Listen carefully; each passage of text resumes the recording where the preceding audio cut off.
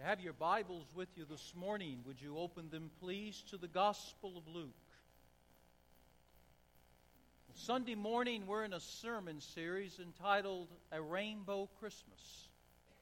And we're looking at different colors that are normally associated with the holiday season and seeing how they might fit the Word of God, the Christmas story particularly. So far, we've seen a green Christmas, a blue Christmas, a gold Christmas, and today, color Christmas white. Luke chapter 1, verse 78 and verse 79. These are the words of Zechariah. Zechariah was the father of John the Baptist, the greatest prophet ever born of woman.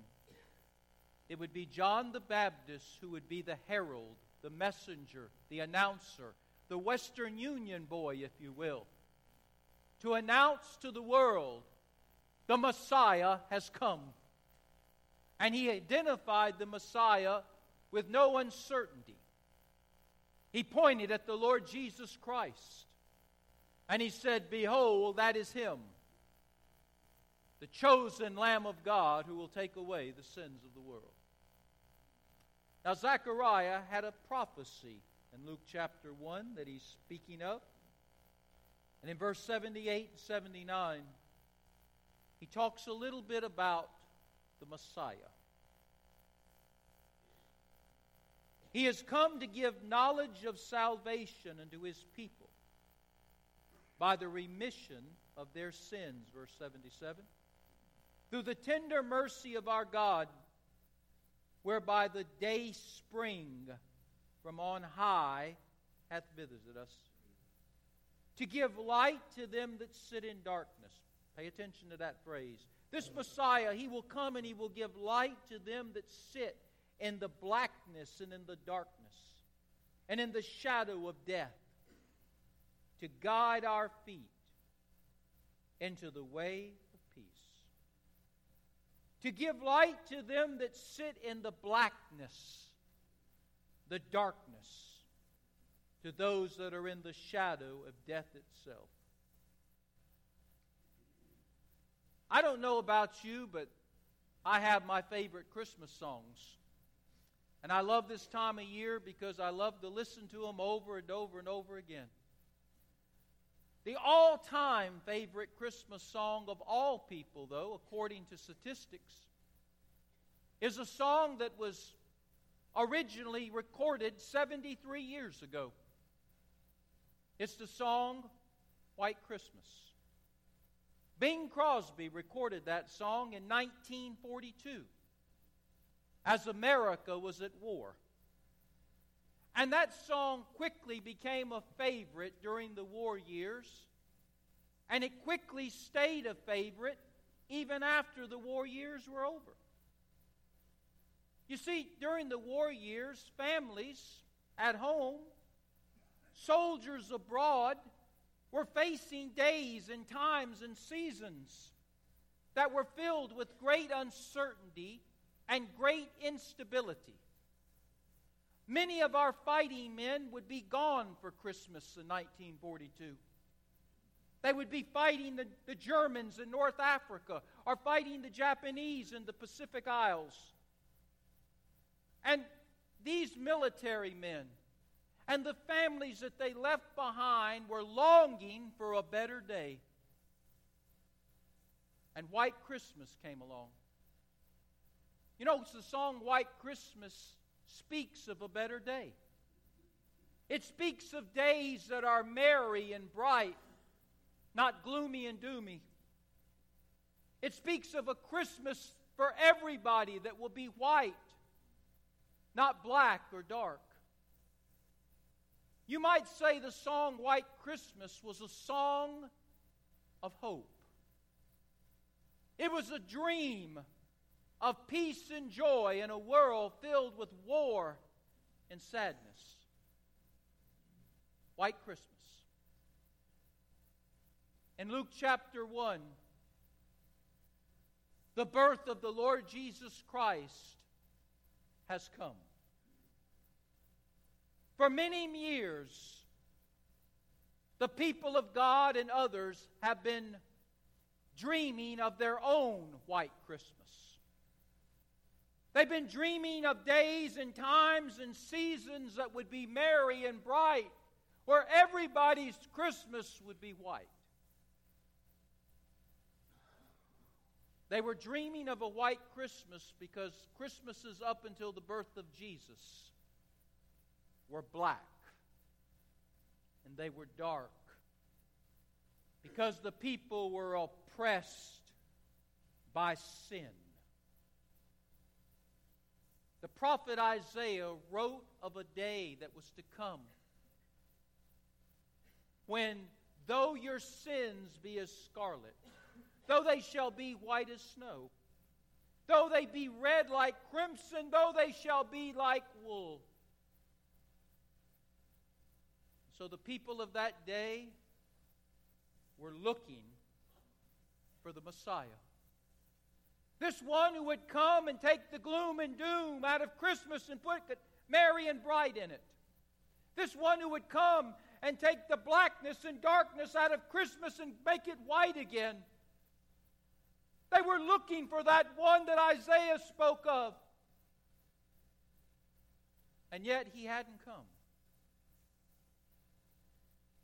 Tens of years passed, hundreds of years passed, thousands of years passed, and there was no Messiah. And God's people became discouraged and depressed. They were living in darkness and in the shadow of death. And then all of a sudden God comes. An angel announces to Zechariah that you're going to have a son. And that son is going to be a prophet. And that son is going to be the greatest prophet there has ever been. And he will announce to the people, Jesus has come, the Messiah.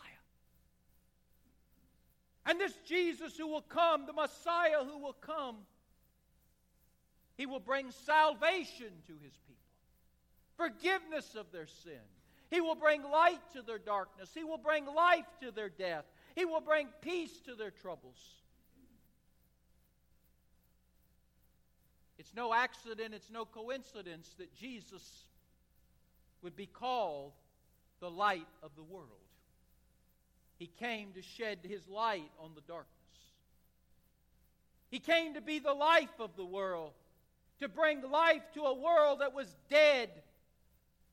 He came to be the Prince of Peace to a world that was troubled with war, inward, outward, and upward war. He came to be all of that.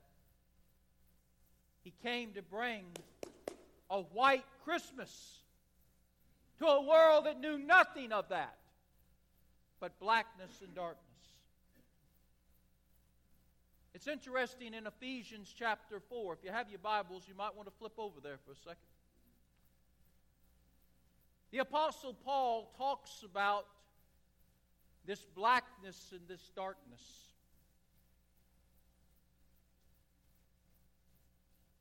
In Ephesians chapter 4, verse 17, he makes reference of how the people have been ignorant and have been deceived by where the blackness and darkness has come from. Verse 17 of Ephesians 4, he says, "This I say therefore and testify in the Lord, that you henceforth walk not as other Gentiles walk, as other pagans walk, and the pride of their mind." Don't you walk around prideful and arrogant, thinking you have something that you don't. That's what he's saying. Having the understanding darkened, being alienated from the life of God through the ignorance that is in them, because of the blindness of their heart. Who being past feeling have given themselves over unto lasciviousness, to work all uncleanliness with greediness. But you have not so learned Christ. If so be that ye have heard him, and have been taught by him, as the truth that is in Jesus. You're to put off concerning the old lifestyle, the old man which is corrupt according to the deceitful lust. And you're to be renewed, verse 23, in the spirit of your mind. In other words, you have been in the dark. You now need to let the light of the Lord come in and show you things. And verse 24, that you put on the new man, which after God is created in righteousness and true holiness. Now remember, Jesus came into a world that was dark and black. There was no white Christmas. He came into a world that was dying and dead. There was nothing merry and bright about it. And yet the people, many of the people, did not see their problem. The world of Jesus' day, the law of Jesus' day in religion, taught that if you wanted to be white, all you had to do was say and do the right things, according to the world or according to the religious laws of that day. In other words, in order to have a white Christmas, all you had to do was put it on the exterior.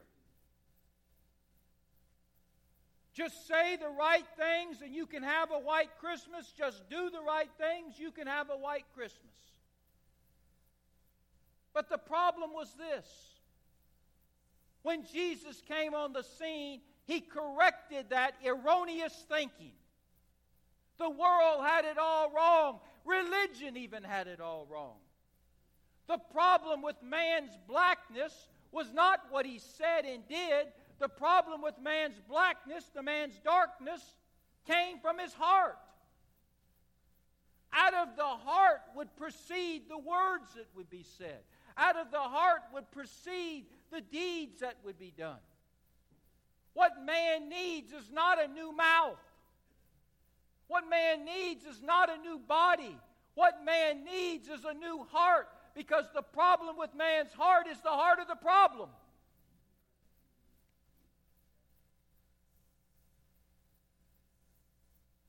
Man wants a white Christmas, but you can't get a white Christmas just by outward things,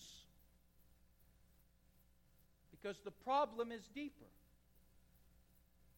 It's right there. The heart. And when Jesus came on the scene, He turned over the apple cart with His teaching. Do you know the Sermon on the Mount was a controversial sermon? We read it and don't think a lot about it. I'm telling you, when Jesus preached that sermon in His day, it caused almost a riot. Because what He said is, the problem isn't what you say, it isn't what you do, the problem's your heart. And unless you get something done with your heart, nothing else matters.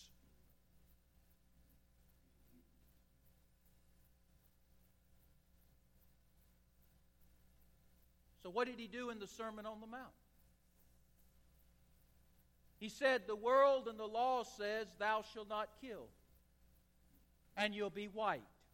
You'll have a white Christmas. Jesus said, I've come to tell you that's not correct.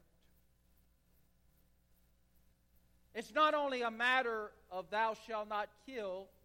Jesus said it's a matter of what's on the inside. Thou shalt not hate.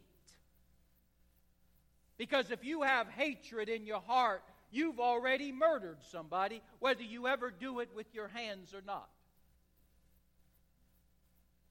And the world of Jesus' day and the religion of Jesus' day was filled with hatred. And yet they walked around patting themselves on the back because they never killed anybody. Jesus said, you're just a bunch of murderers because you've got hatred in your heart. And hatred is the first step to murdering somebody. And then the world and the law of that day said, well, if you want to have a white Christmas, thou shalt not commit adultery. Jesus said that's not so.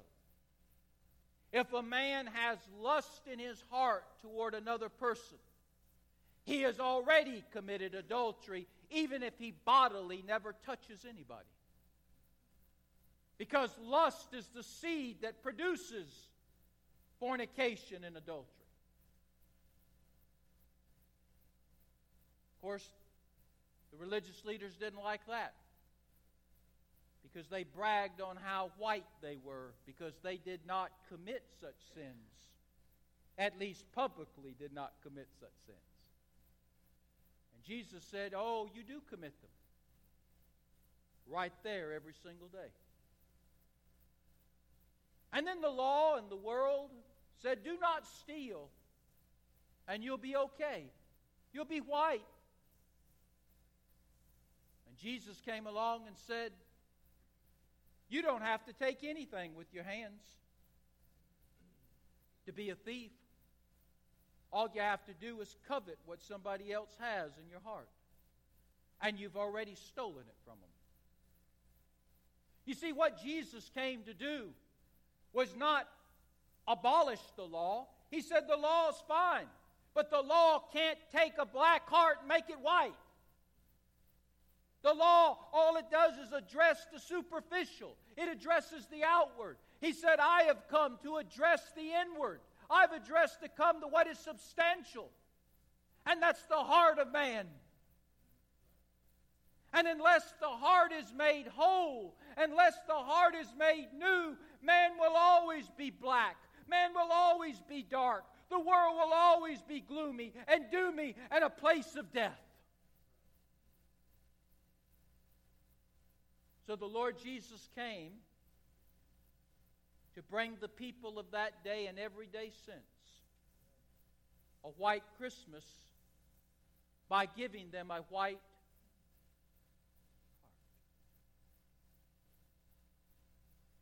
And he would accomplish this by the shedding of his red blood on a cross at Calvary. Black plus red equals white. Though my sins be as black as a desert at midnight, the royal ruby red blood of Jesus that flowed at Calvary will make me whiter than the virgin snow.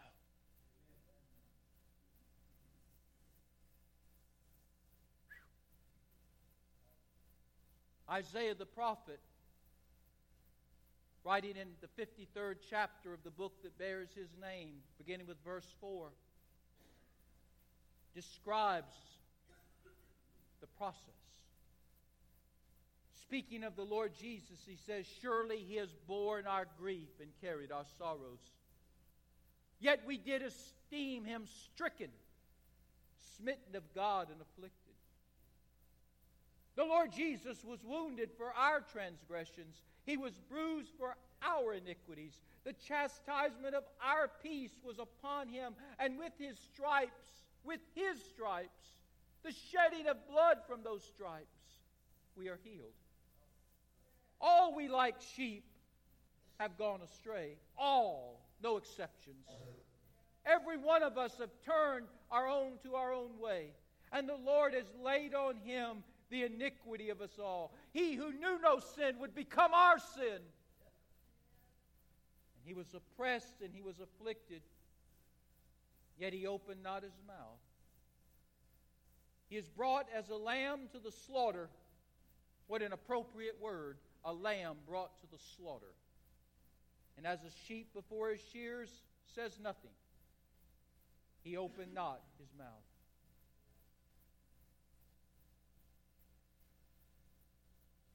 They were looking for a white Christmas that first Christmas. They were tired of the black Christmases of the past. They were looking for a Christmas that would be merry and bright, not the gloom and doom of the past. And God sends his Son that first Christmas to become the white Christmas for whosoever will. That white Christmas would give man a white heart. And that transaction would take place at Calvary 33 years later, when the God who gave His Son that first Christmas would give Him again the first Easter. And He would die for our sins. Bing Crosby's White Christmas was a dream. The Lord Jesus' white heart is a reality.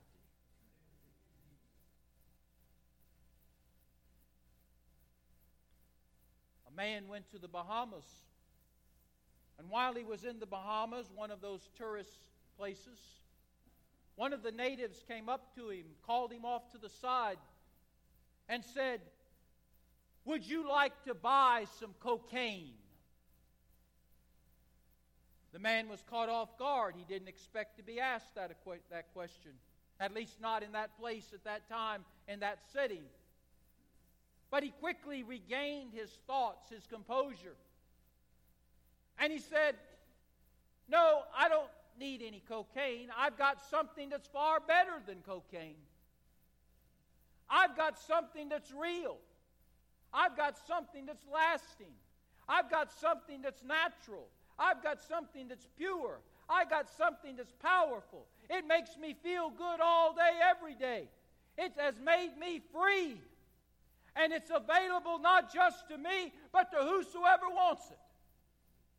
I don't need your cocaine. I got something better." Well, now the drug dealer is kind of set back.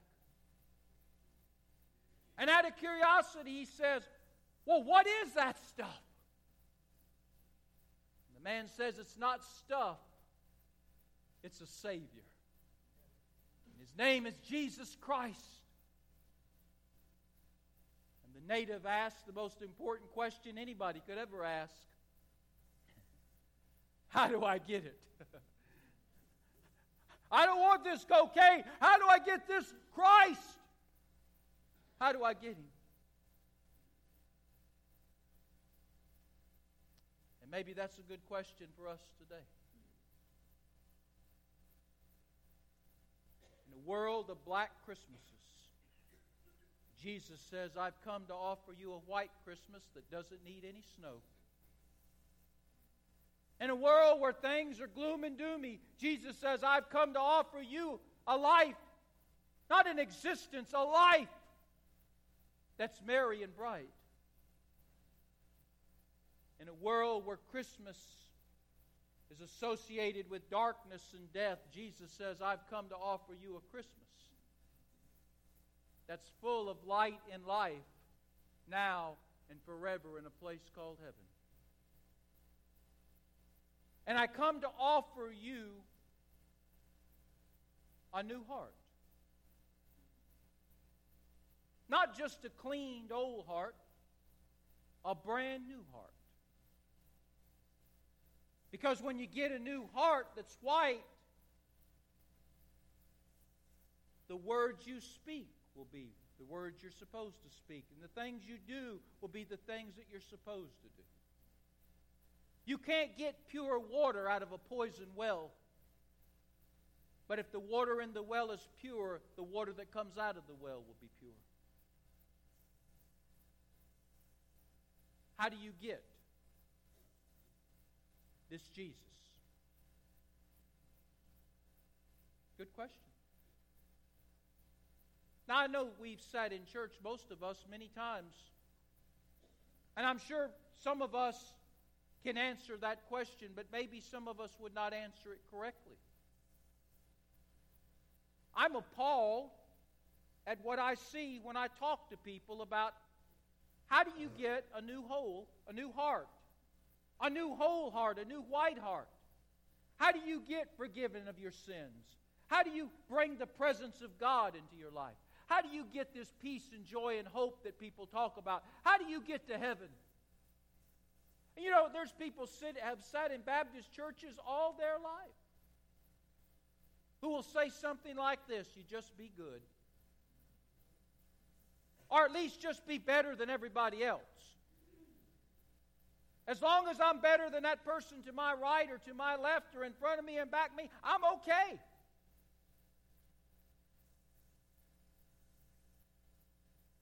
There's many people that have that idea. That all salvation is being good and doing good things. And if being good outweighs being bad, if the good things outweigh the bad things, you go into heaven. And if they don't, you don't go to heaven. There's a problem with that. The Bible says there's nobody good.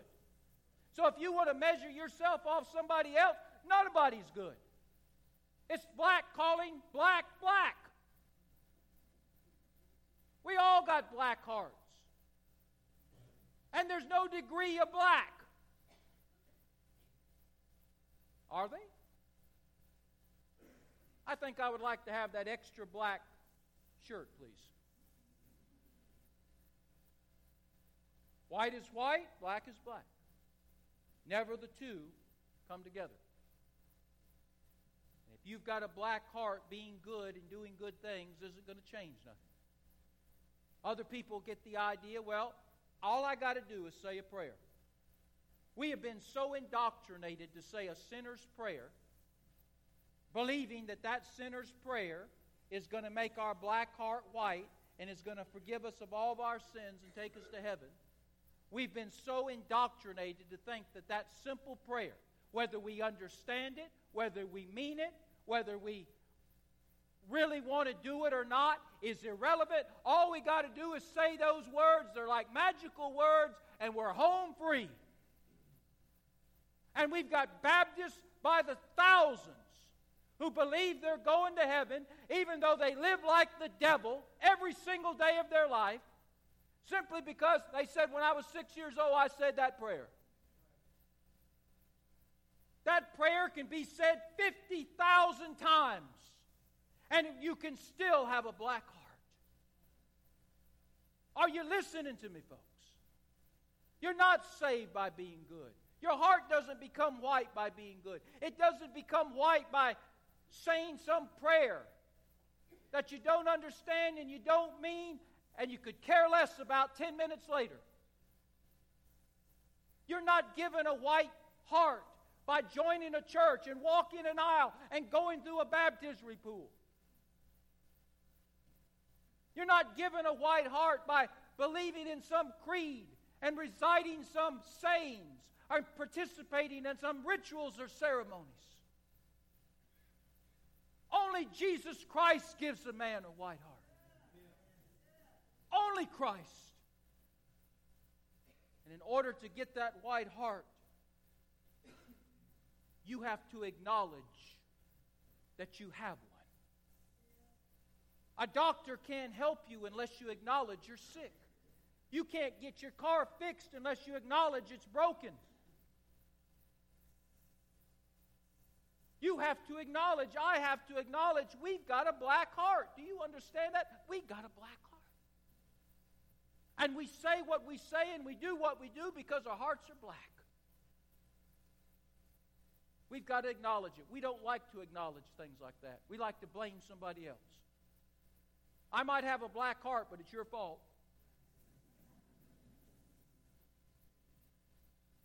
Oh, we like to have an alibi. We like to have a reason.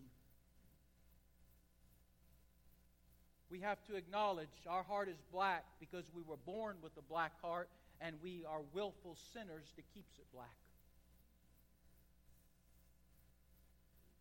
Secondly, we have to believe that Jesus Christ is Savior and Lord. There is no other name given in heaven, on earth, or in hell by which a man can be saved but the name of Jesus.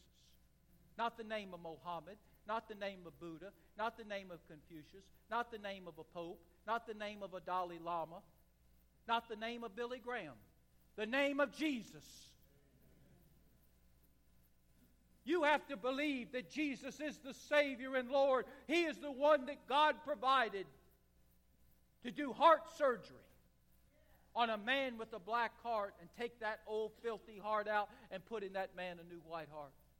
That he can have a forever white Christmas, whether they be snow or not.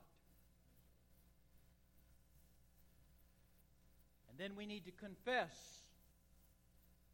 our blackness to His whiteness, our wickedness to His righteousness. We bring all of our sin and we give it to Him, and we take all of His salvation that He gives to us. We do that by faith. We believe that He will save us if we ask Him to. And we do it in repentance of sin. I'm sorry for what I've said and done, and I will, by your grace, not do it anymore. You say, Pastor, that's so simple. Too simple. No, it's simple because the Lord wants everybody to be saved. Oh, it's simple. So simple that most people don't do it.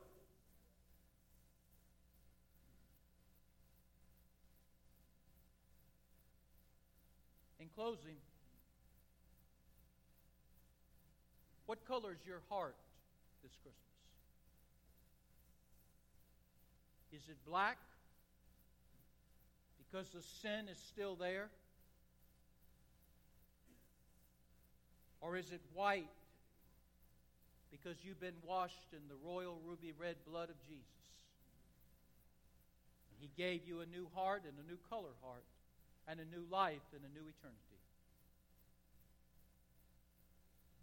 I'm not dreaming of a white Christmas. I'm dreaming of a white heart. When you got a white heart, you'll have a white Christmas. I promise you. What can wash away my sin? Nothing but the blood of Jesus. What can make me whole again? Nothing but the blood of Jesus. Oh, precious is the flow that makes me white as snow. No other fount I know. Nothing but the blood of Jesus. Heads are bowed and eyes are closed.